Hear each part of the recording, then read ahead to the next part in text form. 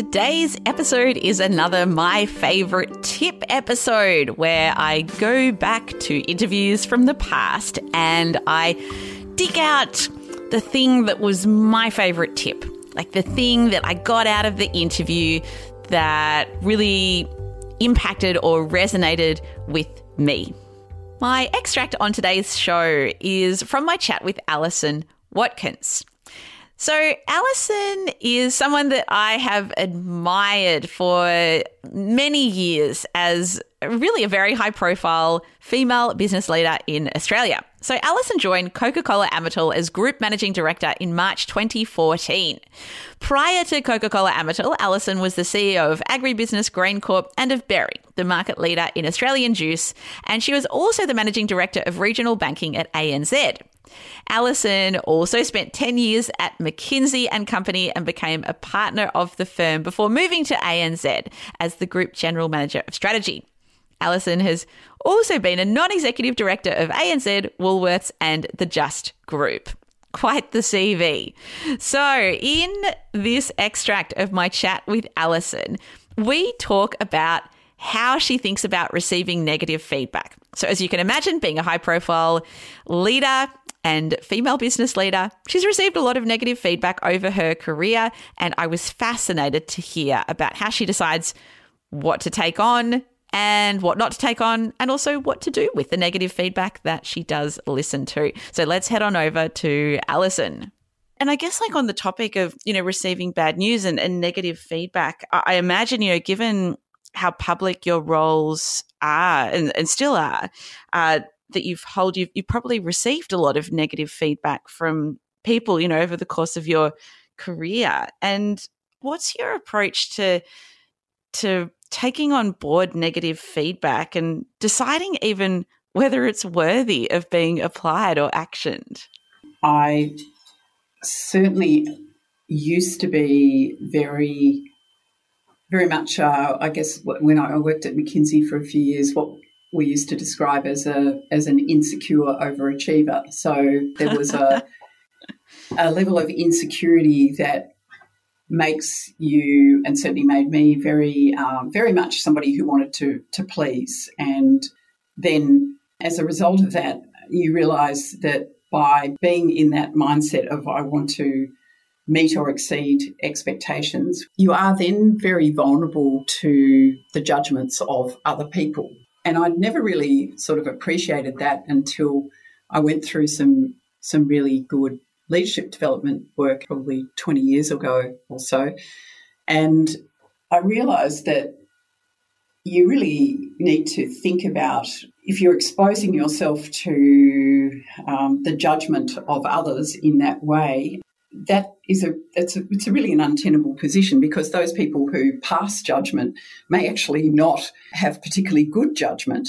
They may not be well informed, and as you go into more increasingly senior roles, there are lots of people with lots of different judgments, so it would become an impossible knot that you would tie yourself into, because you just can't please everybody. So I think I've become a lot better at accepting that not everybody is going to agree with the choices that I make, or the things that I say, or the things that I do, and to think about the people that I care about and value their judgment the most, because I think they are well placed to be wise or considered, and so therefore their feedback is actually really important to me, and to try not to leave myself vulnerable to the judgments of the sort of broader, less informed people, but to accept that you will get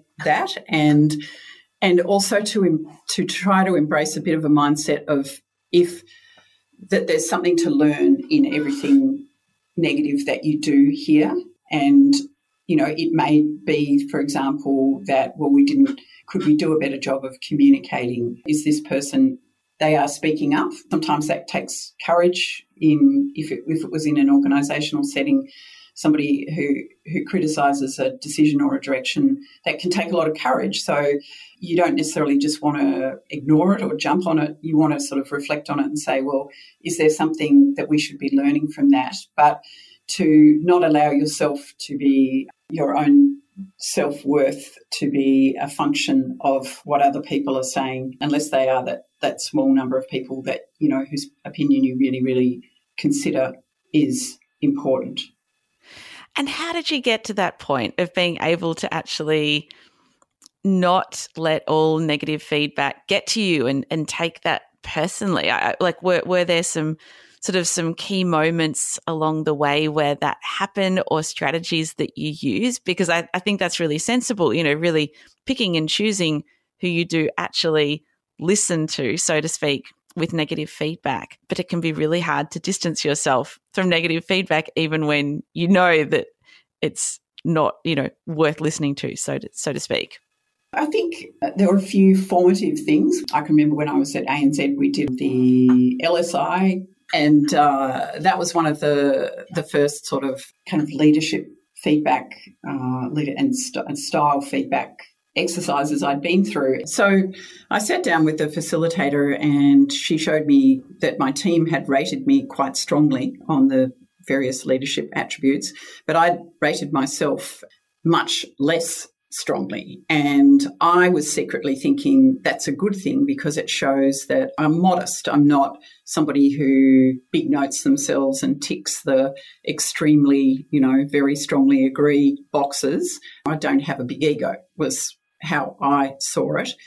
She really explained to me, though, that actually that was a negative thing, that I had this sort of minimalist view of myself, because it meant that I wouldn't be sort of strong enough, assertive enough, demanding enough in context, for example, where I needed to set my team up for success and make sure we had the resources we needed, or we didn't get sort of pushed into targets that were impossible, that, you know, I needed to be able to be as stronger and assertive as a leader.